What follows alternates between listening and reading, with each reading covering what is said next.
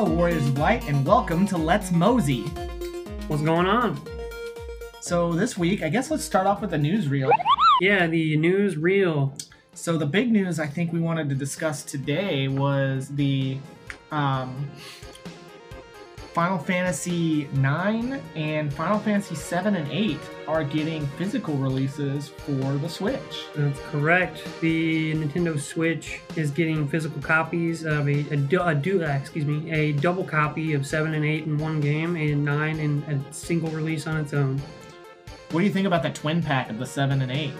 Well, you know, I'm not the hugest fan of Final Fantasy VIII, so I kind of feel like it's potentially a way for Square to make money off the game when there might not be as much of a audience for it as there used to be when it came out. You know, I get what you're saying there. I do think it's probably the odd child in the bunch of the PlayStation series ones. I do think there's a very, a rabid fan base for it, but it's like a niche fan base. Right. It's kind of like almost like a cult classic of, if you can call a Final Fantasy a cult classic game. Well, I mean, the story isn't bad by any means. It's just the gameplay is a little divisive. That's, I think, where a lot of people stand, and where a line has been drawn on that game. So, I guess to summarize that, I think it's a pretty big deal that they're finally issuing physical copies for these games, because a lot of older and or indie games on Switch, it's a big deal when they do get physical releases and they become pretty big collector items. And I'm kind of excited to at least pick up the Final Fantasy IX one, because that's one of my favorites out of the 3 on PlayStation, and obviously Final Fantasy VII too. Yeah, that's a good pickup there. I actually don't have any of them on the Switch. I have the 8 HD remake of 8, remake's a strong, remaster of 8 is probably better words there. And then I have the Game Pass version of 7 right now on my Xbox. But I'm kind of excited that they're getting a physical re-release, and I think the twin pack, I would like a Final Fantasy collection, like a triple collection. I think a PlayStation All-Stars, so to speak, if you will, would be a really neat way to pay homage to these. I think a lot of people, at least when I saw the news broke on Reddit, that's where I think we got this information. Yeah. I saw a lot of comments where people were, complaining, to be quite honest, that they weren't issued in one three-pack. Well, you can complain all you want, but I guarantee people are going to buy it. I mean, I've bought these games individually multiple times, so I'm not surprised. And the fact that we're getting at least one twin pack is actually a pretty cool thing. I already have all 3 of them on Switch on digital versions, so I definitely, it might be more money down the drain, so to speak, but I'll probably end up buying, like I mentioned, at least Final Fantasy IX. Do you think any of the other any of the other systems will get a physical copy? You mean, are you talking about like Xbox and... Yeah, Xbox, PlayStation. Probably not. I think there's just something about the Switch and having like the cartridge. I think that's kind of what is the appeal there. I just don't know that they'll want to create a disc version, reissue a disc for all these games. I could be wrong, but... It's actually usually more expensive to do the cartridge than it is. Right. Well, actually, now that I'm looking at it, it looks like Final Fantasy VIII is getting a PlayStation 4 release. Okay. Interesting. Yeah, Final Fantasy VIII Remastered on PS4 is getting a physical release. Interesting. December 4th is when that can be had. I'm more curious if this will also lend itself to the physical release of a 10.2 remaster as well. On Switch? Yeah. I was going to say, there is a physical release for PlayStation 4. Right. Have that but I think, as far as I know, there isn't a physical release of 10 and 10.2 for Switch. I think you're right. I have those 2 as well, digital, on Switch. I have pretty much, I've got like 7 through 10.2. Well, you got it, right? The Switch just brings a really cool ability to kind of play the higher res, the newer games, I guess, on a mobile platform that you couldn't do it before. I'm honestly surprised they haven't reissued a digital version of the Dawn of Souls on Switch. I don't know why they wouldn't.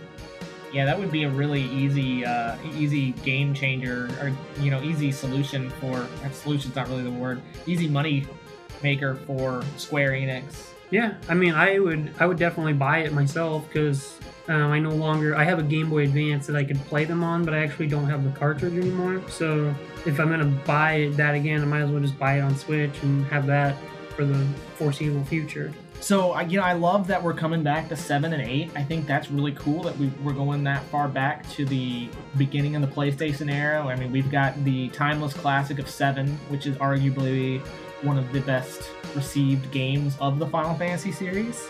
And then we've got, again, it's a little more divisive 8, but it's got its fans. It's got a strong fan base, and there are some great things about 8. I actually really like that game, even though it's not my favorite of the series. Yeah.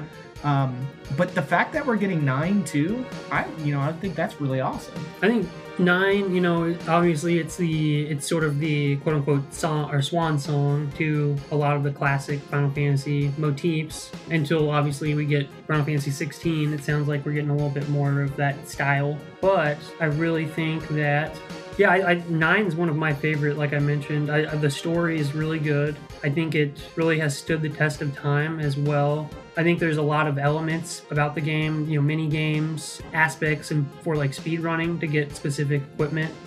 There's a specific element of that with like the strongest sword in the game. Yeah, that was a little frustrating. Excalibur 2.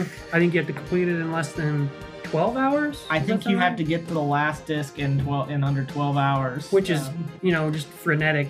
It's it's much more possible now that they've added a lot of the life change. Right. Yeah, you can speed up dialogue and stuff like that. But I question. I can't remember. Isn't that affecting the internal game clock as well? Like when you speed up? No, it doesn't. The game. That's the cool thing about it. Is it's a 3 times speed, but the internal game clock stays with normal time. Okay. And that's why you're able to at a much higher rate successfully complete the game in 12 hours. Huh. So that's a pretty big win. That brings me to a good point. Is why 9? Why does 9 get the separate release? Well, I think it's like I mentioned. It's kind of that classic Final Fantasy motif. It's sort of its own animal. 7 and 8 have more of a modern aesthetic going on within the game. I mean, you talk about a combat school within 8 where people are just kind of sent out in battalions to go wreak havoc on monsters, and 7 is more of a dystopian futuristic world, whereas 9 is bringing back that motif of the crystals, kind of the medieval-ish feel. Yeah. So I kind of understand why it might have its own standalone version coming out on a hard copy. So I guess what I'm hearing is 7 and 8 just kind of go together. The motifs are similar enough, and then 9 kind of is its own. It's that callback to the older generation of Final Fantasy games. I mean, we were talking about this off mic a little bit ago, but they have the auction house in 9 where you go and pick up classic key items from Final Fantasy. The Rat Tail. Rat Tail. There's a few other items. I can't remember what they're called off the top of my head, but they affect like some music that's played in the Black Mage Village as well, which is a pretty interesting Easter egg. Yeah, and even kind of coming back to that whole Black Mage thing, we have the traditional styled Black Mages, right? That we're gonna actually see when we talk more about Final Fantasy 1 here in the near future. I miss Vivi. Poor Vivi. Oh, everybody loves Vivi, right? He gets a happy ending. Yeah. And so that kind of brings me to a good question. Do you think these games are a good place for people new to the series to jump in with these new physical releases? Yeah, I think so. Especially if you're, like you mentioned, new to the series. It's a great way to, like, for a parent to maybe push the game on their kid if they want to. Like, I played this when I was growing up on PlayStation 1. What better way than, to have me sit here with you while you go through it, and if you have any questions or if you're really excited about playing it, we can share this journey together. I think that's part of the appeal of the Nintendo Switch, is that it's more of a kind of interactive family console. So it's more about the group aspect and interaction with the gameplay. Yeah. And speaking of family style, and with young kids, honestly, 9 is not a bad place to start with the younger kids. I feel like the art style is a little more appealing for the younger kids, and the story isn't quite as heavy as say 7 and 8. 7 and 8 are pretty dark motifs. 9 actually toward the end, the story gets a little dark. It talks about a lot of existential crises between several characters. Yeah. And specifically their impact on the potential end of the world. Oh yeah, absolutely. But we're further down the road with that comment. So yeah, I think kind of what we're getting out of this is that 7, 8, 9 are great places to start for the series. 9 a little more youth friendly, a little more light and airy, but does have that dark motifs especially towards the end as you get further in. 7 and 8 are a much more mature feel, and that kind of goes with the dark, futuristic kind of stories that they give, and even almost dystopian. Not quite dystopian, but pretty close. I think 7 is definitely... Well, and 8 definitely, too. You're right. Dystopian is probably a good word for it, because, in 8 we have a whole compression. You look at specifically what, you look at what Shinra did to, several villages. Hold on, let's not go any deeper. Sure. We should probably preface this with some spoilers. Well, I'm not going to say what happened, but I'm just, between me and Alex, you see what Shinra did to several locations within the game, and I don't know You mean Shinra's not the good guys? Well, there is a character named Shinra in a later game that is a pretty decent guy, but I thought that was kind of odd when I saw the name pop up the first time I played that game, but we'll save that when we get there. Speaking of which, there's some good, between 7 and 8, that's another connection, is there's some good Easter eggs from characters that follow through to multiple games, and that you get to see pretty early in both of those games. I'm actually, talking about this, I'm actually excited to see what potential Easter eggs they incorporate in Final Fantasy 16, given that it's going to be taking place with a likely similar setting as a lot of these games we're talking about. Yeah, absolutely. And that one kind of comes back to that darker motif, but also with the medieval aspects that are common in the older Final Fantasies, and that we're gonna get to see a lot of when we talk about Final Fantasy 1, that I'm really excited about. So I think it's suffice it to say that it's pretty exciting that we're gonna get a physical release for these 3 games on the Switch, and not only that, we're gonna get them here pretty soon, up in December. So that's another point too. It's a great potential Christmas gift for any Final Fantasy lover in your life. So if you're looking for holiday gifts for someone, Final Fantasy is the gift that keeps on giving. Oh yeah, 40 hours. These 3 games will keep you busy for 130 hours. Plus replay value. 20 hours. Absolutely. So keep that in mind, moms and dads. Or siblings, or Alex. Significant others. If you're looking for a gift for me, Alex. Oh, yeah. I'll keep that in mind. So, do we have any other news items we want to discuss? Or I think that was the big news from this week. Maybe it's time we go ahead and shift to what we're going to be talking about today. Do you want to tell the folks what the goal is today? Yeah, so we're going to pick up largely where we left off last week. We finished with the discussion of the idea of Final Fantasy and how it was birthed within the company of Square, how Square started, and how the journey to the concept of Final Fantasy began. This week, we are going to focus more on the team of the people that created Final Fantasy, as well as the discussion of the game and the reception, as well as when it came out. So we'll get to really talk about the birth of Final Fantasy as a series, and we may even get a little bit discussion at the beginning of how we might start our playthrough of Final Fantasy 1. So Josh, why don't you tell us about the birth of Final Fantasy? With pleasure. Episode 2, The Final Fantasy.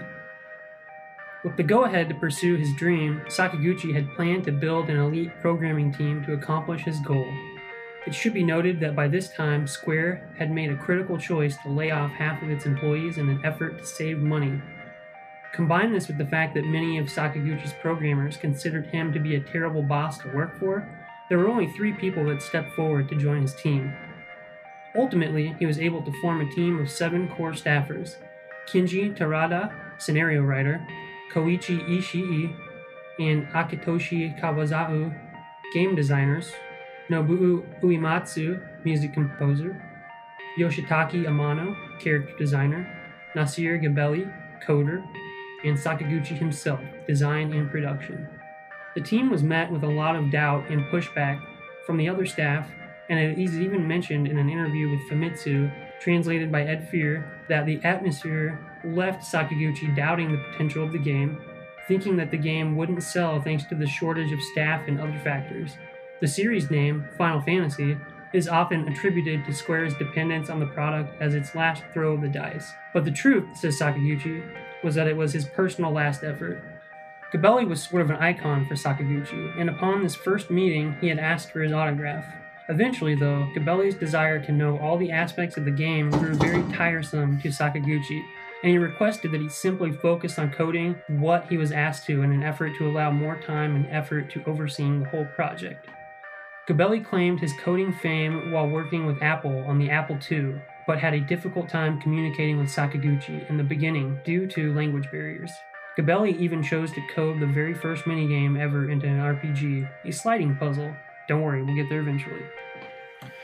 So it seemed like that was like a really big last chance almost. Like Sakaguchi didn't really think they were going to get another shot after this. You know, he had his team of rock stars, so to speak, but a lot of them were really not proven, although we'll come to see that some of these were some of the heavy hitters in the series. I mean, we got folks like Amano and Uematsu who are just legendary for their artistic endeavors and abilities. It's pretty amazing, right, Josh? Right. Well, and even at the time, you know, you mentioned like icons. Really, you know, Sakaguchi mentions Gabelli being an icon to him. That's really the only true staple name on this team.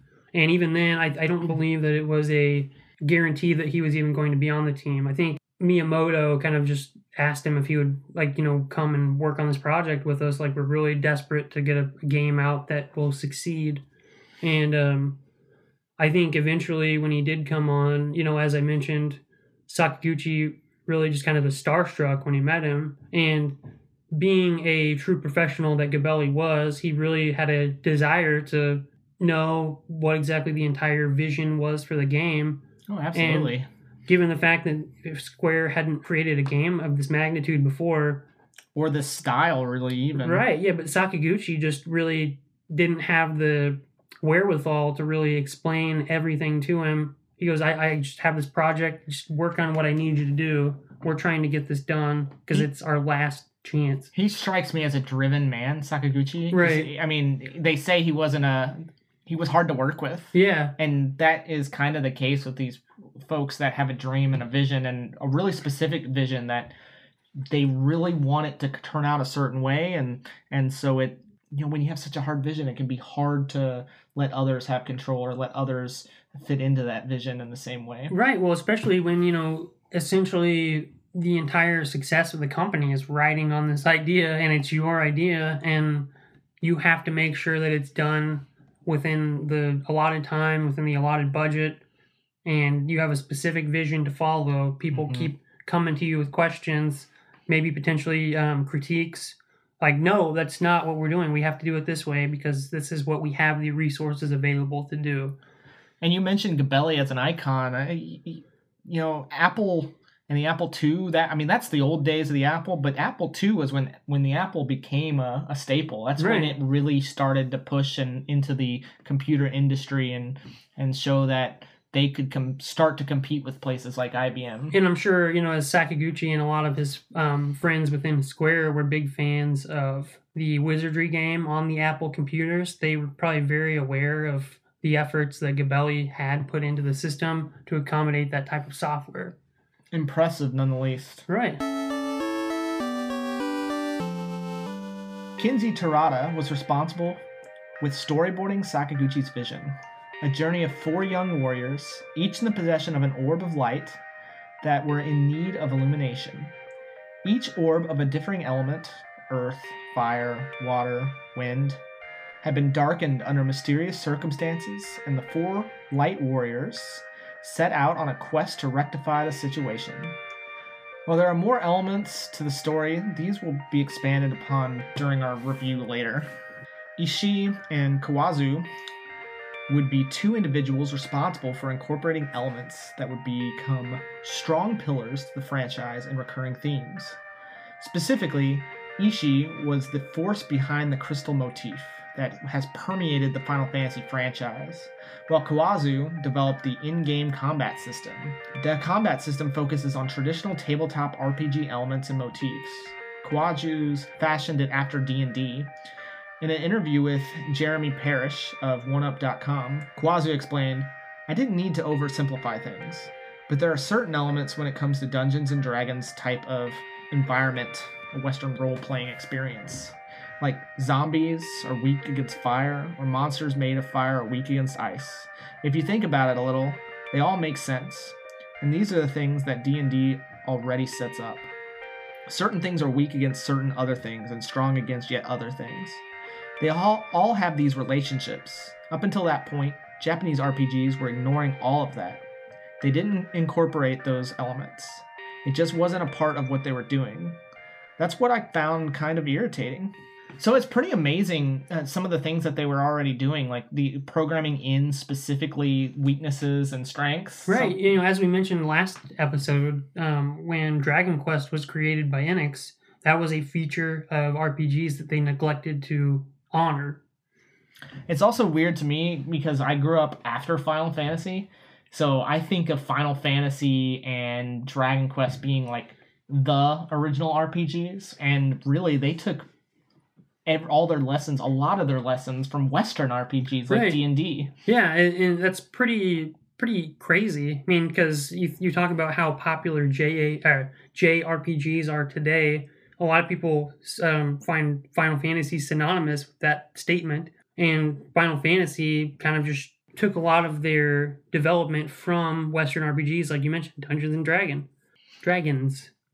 So Ishii kind of really came up with the motif of the crystals. And that's, we see that all the way through. I mean, 16. The previews, the trailer for 16 has the crystal motif in it. It's crazy how, it's never gone away from Final Fantasy. I mean, even handheld games like Tactics, that's a big part of the game. The totemas, they are in crystals. You have to go find them throughout the game. They're very big parts of the story, and even on other Ivalice games as well. It's been throughout most of the game. Yeah. It's kind of crazy. Or if not, the orbs. Technically, it was the orbs in the original NES Final Fantasy.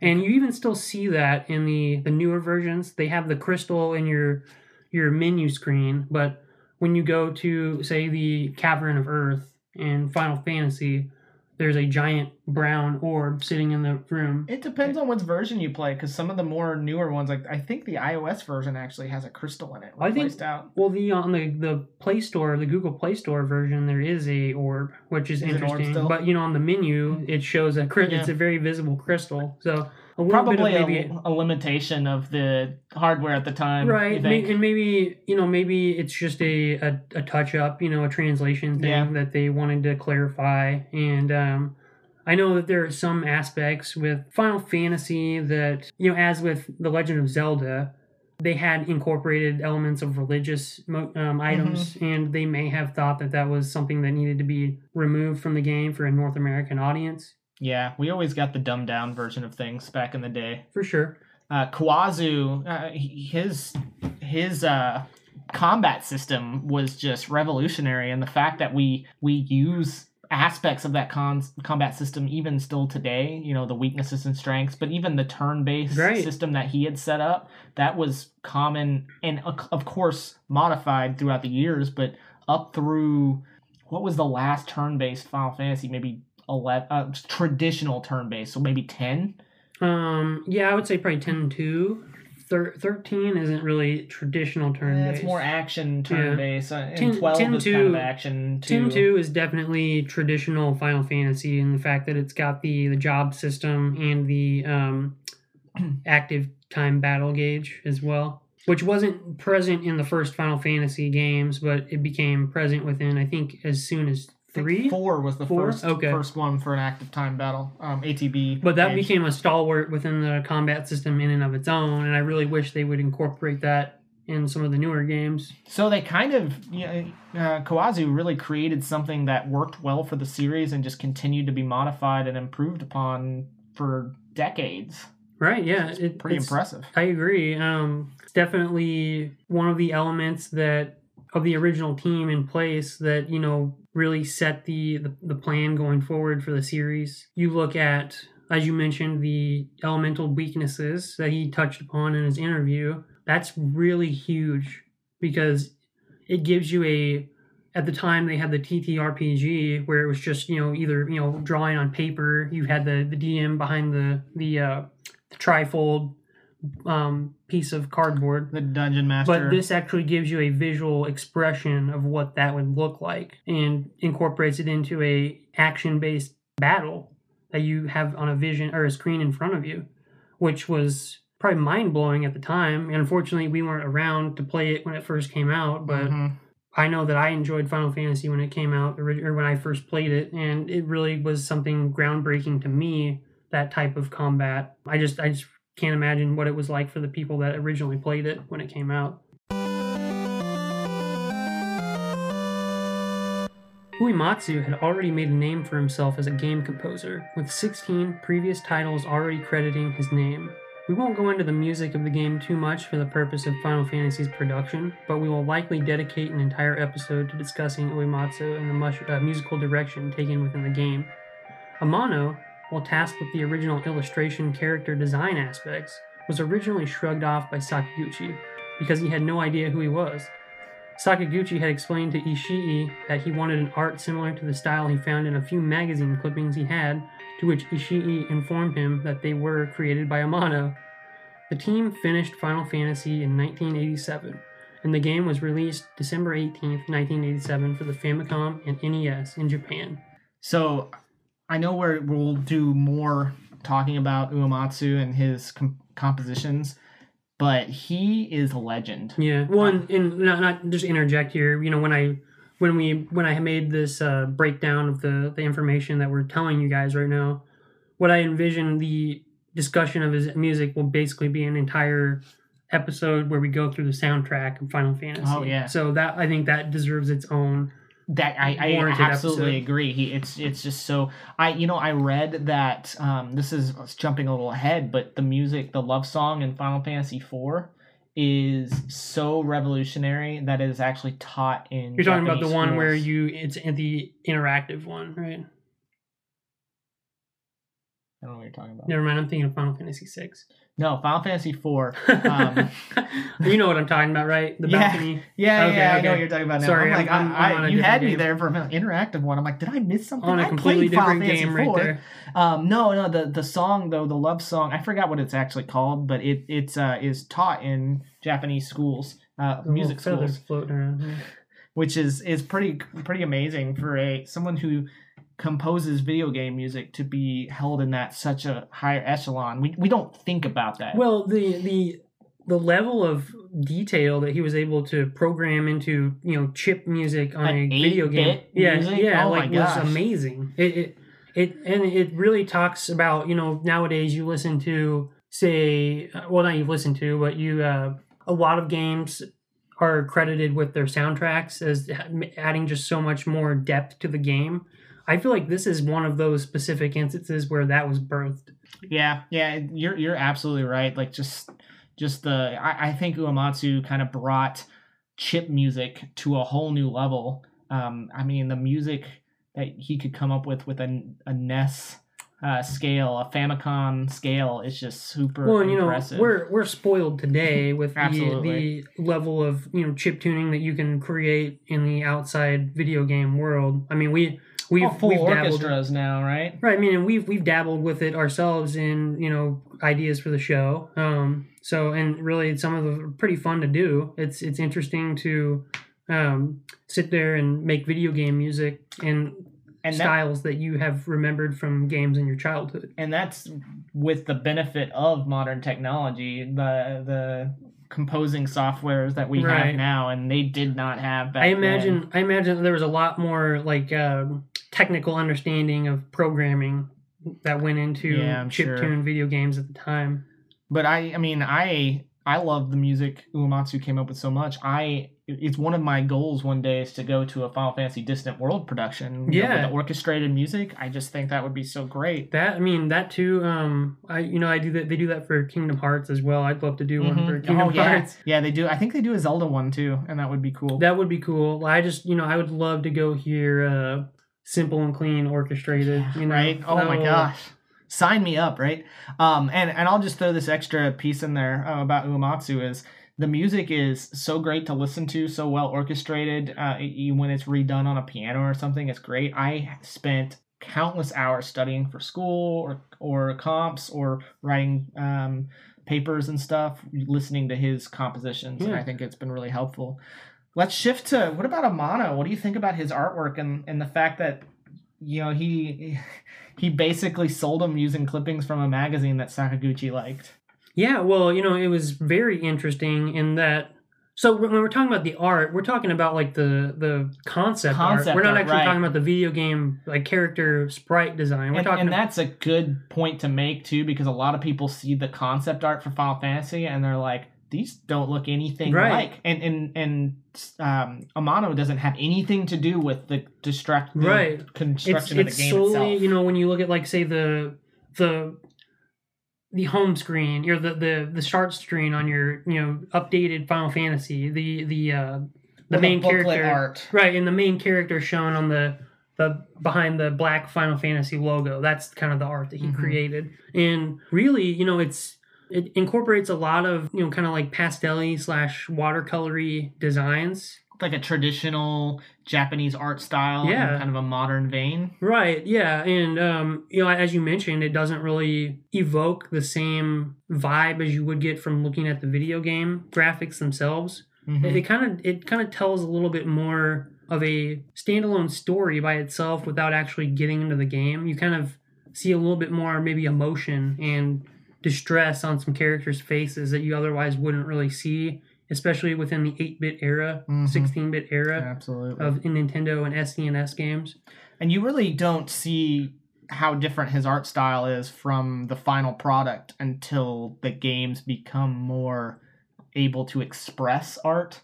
Later in the PlayStation 2 era, where the characters are starting to look significantly different. And even at that point, that's when Tetsuya Nomura? Yeah, that's when Tetsuya Nomura kind of took over a lot of the art and character design that you see within the games. And it's really, I haven't really looked into it too much at this point, but I'd be curious to see how much inspiration Nomura drew from Amano. Well, I know that the creatives team drew significantly from Amano because he really gave the story life and then enabled them to be able to kind of draw from that when creating their artwork that actually went into the game. Right. Which clearly it has its limitations, but they did a lot with. Yeah, I would agree. And it's also interesting to kind of touch upon the fact that Sakaguchi completely wrote this guy off at the outset. I think that's hilarious, honestly. He's like, get me someone like this guy. Points to the magazine. And that's the guy I'm talking about. Oh, well, get him in here. But it's just so bizarre that, like, typically, as we kind of talked about before, Sakaguchi was not necessarily the greatest boss to work for. He had someone on his team kind of stand up after he was pressed with, like, oh, I don't like this guy. I don't know who that is. Like, but this is his art. He kind of stood his ground a little bit against a boss that you might not want to push, quote unquote, past his level of politeness. You really gotta credit Ishii a lot with that because he's the guy who pushed for Amano as the artist. Yeah, he's the one who saw the art and was able to find the magazine clippings and kind of use that as a selling point and really sold Sakaguchi on Amano as the concept artist for the Final Fantasy series. Well, and a lucrative process for both of them. And as we probably may have touched upon this a little bit, but at the time, a lot of NES game creators spent a considerable amount of time with concept artists. You look at games like Mario and Zelda. Yeah, they had several concept arts for pieces of concept art for all their releases on the Super Nintendo and the NES. You look at Super Mario Brothers 2 and 3. Yeah, they had ample, very, very packed, loaded pieces of artwork that, went out accompanying the games that didn't necessarily... The back in the day of the booklets. Right, yeah. They didn't necessarily evoke the same sentiment that you got when you're playing. It was kind of more of like, okay, you're playing the game, now let your imagination follow with this artwork. So and fill in all the gaps. Remembering this is the day back when D&D reigned, right? So D&D, you had to use your imagination. Like, we'd paint a picture with our words and the imagination would take over. It's kind of the same idea with the concept artists. They would tell the concept artist their words, and he would paint the picture to kind of elicit that, and that is the artwork that would go out, because the 16-bit era and the 8-bit era just wasn't able to paint that picture in the same way as Wholly. So by giving us, the fans, the game players, that art to draw our imaginations, and it really helped. And I know as a kid, I would go look at those pictures, and then I would play the games. I'm like, this is what I'm seeing. I'm seeing this using my imagination. Yeah, it basically gives you their idea, their vision that you can take in your mind while you're playing the game, essentially. Yeah, so yeah, it's a very, very crucial yet overlooked aspect of classic Nintendo Entertainment System gaming. Uematsu and Amano were creative, like, geniuses that Square was able to get early on. Well, I mean, not so early on for Uematsu. It's actually kind of crazy to me. He had 16 previous titles already. I know, yeah. I mean, and that's another, aspect of this that's kind of overlooked. You're bringing in a pretty well-read, highly skilled musician that knows how to create complex music on this system, which I don't think you can overlook. I don't know the sound direction that Dragon Quest had, but I doubt that they had Uematsu working on it. Oh, they definitely didn't have Uematsu working on it. But it's just, he had a vision when he came in to create the music. He had the skill and know how to do it, and he really just kind of knocked it out of the park. Mm-hmm. He changed the game, right? Yeah.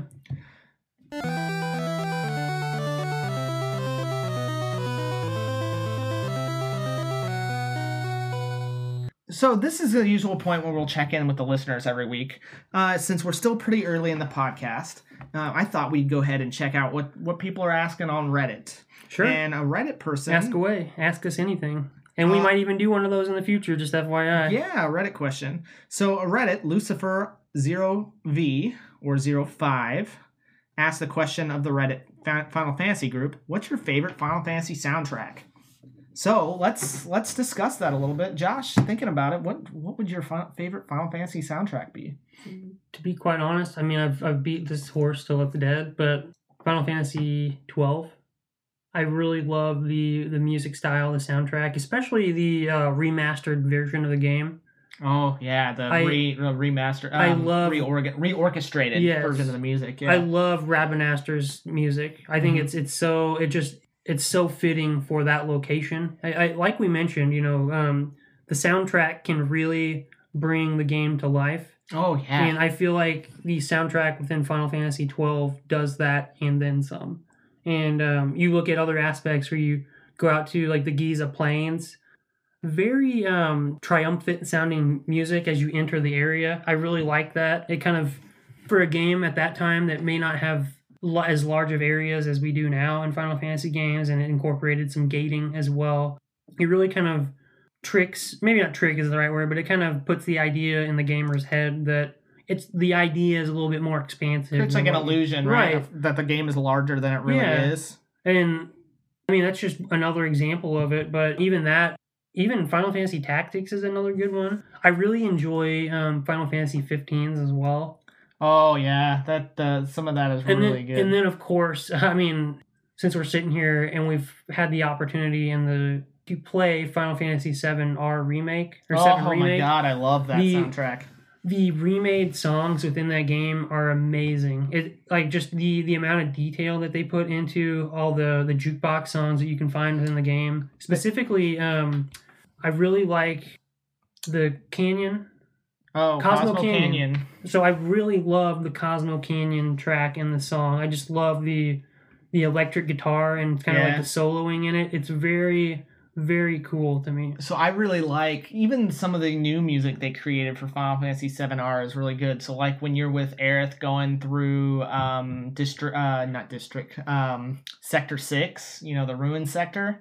the music there is new and it's so cool. I love it. It just creates such a cool vision. In the fully orchestrated battle music. Oh my gosh, so yes. When I first heard that, oh my gosh, it was beautiful. And within the team did a great job on that. Yeah, well, and within, right after the very, intro part of the game, when you leave the first reactor that you go back to Sector 8, right?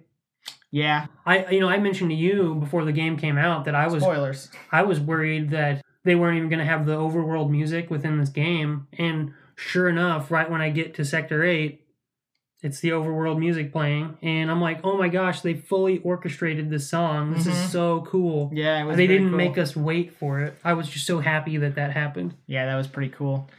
So for me, it's a tough one. I really like the PlayStation Final Fantasies. 7, 8, and 9 all have great music. I find myself humming the main theme from Final Fantasy 9 quite a bit. 8, when you hear it reorchestrated with full orchestra or piano, it's got just some amazing music. And then of course 7 will always have a place in my heart. And I think that's one of the reasons why I'd have to go up there with maybe 7R, because it is that reimagining of 7's music. And it when I heard that, it not only was great and fantastic as a new composition, but it also still made me feel like I was 8 years old again. Made you feel young again. I truly, the world was new. I truly felt young again. It was great. It was amazing. So I think I would have to say 7R would be my favorite, but any of those original 3 PlayStation games are great. Yeah. And that's a very difficult decision, because literally all these games are great or super well composed games. Especially for their time. They come out with potentially some of the greatest graphics of any games coming out within their time frame, and then the soundtracks that come out are fantastic. The stories that are issued along with them is fantastic. There's just, if you haven't played Final Fantasy games, then you're really not doing yourself justice as a gamer, in my opinion. Yeah, absolutely.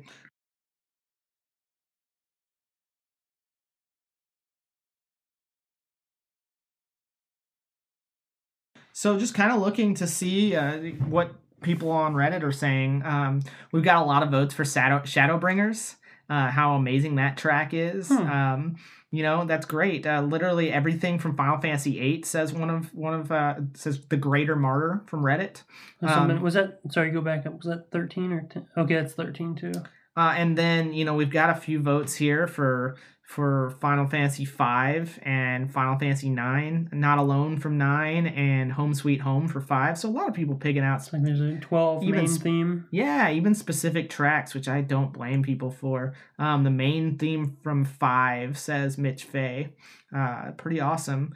Some votes for 11, which 11 had good music. I don't remember those tracks real well, because I played 11 once, not once, but one period of time, and it was great. Well, yeah, it's kind of like how you essentially treat MMOs, I think. And like, if you're going to play it forever, you do, but if you don't, you would kind of just leave it in the past.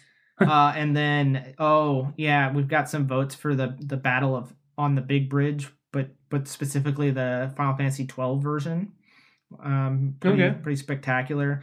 Kefka, that's a good one to throw back in from Final Fantasy 6. Sure. The battle one from Final Fantasy 4, Final Fantasy 4 is fantastic. I'm surprised I haven't seen One Winged Angel on any of these. I am too. Final Fantasy 7's main theme. Actually, we'll get to that when we talk about Final Fantasy 7, but One Winged Angel was a very interesting song in and of itself for that game, because it really was different than any other song created for that game. Yeah.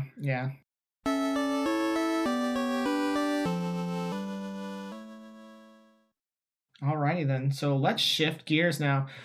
So why don't we talk about what we can expect next week, Josh? Yeah, so we've definitely covered our past history with Square and Final Fantasy. I think probably within the next week, we're going to touch upon all the different releases of Final Fantasy, differing elements within them. We'll also give our take on opinions of which versions might be the best. And then we'll also start to give a little bit more information about our mosey through Final Fantasy. Specifically, we're going to build our teams out, and we'll give reasoning as to why we chose the certain members of our parties. We'll kind of just set the stage from there to start the journey. All right, that sounds like a good plan. I know I'm looking forward to it. I've got a team in mind, and I think I know where I'm going to be playing the game, and we can talk a little bit more about that here next week as well. So it's been great talking with all of y'all, and we hope to hear from the listeners here again soon. Yeah, thanks, and hopefully we can continue to make more episodes for you that you like. Oh, hey, maybe we should throw in there too. Josh, why don't you tell the listeners where we can be found? Oh, right. Yeah, of course. Our social media spots. Yeah, so you can find us on Twitter at @lets_Mosey. So feel free to tweet, retweet, post things, comment on things that we post. I'm going to be posting art periodically related to the Mosey that we do. I've got the capability to get that done now, so hopefully that shouldn't be too much of an issue, time permitting. And we also have our podcast email. It's letsmoseyofficial@gmail.com. So feel free to send us messages, any ideas for future shows, pocket episodes, top 10s, things like that. Questions. Any questions, Q&As, feel free to interact with us there. We'll be more than happy to interact with you and give you shout outs on the show. And then you can find this podcast pretty much anywhere you find podcasts. We are hosted on Anchor. We are on Spotify, Apple Podcasts, pretty much anywhere that you find your podcast listening. Give us a thumbs up or a like. Give us a 5-star review if you like us as well on Apple Podcasts. We appreciate that. I think we'll probably look into, I'm not sure if we're on like Stitcher or anything like that, but we might look into getting us on there too, just because I know it's a fairly popular podcatcher. So why not, cast our net out, see who else we can get to listen on there. Other than that, anything else that we need to add? I think that's good. Take care, listeners, and we'll talk to you next week. See you guys.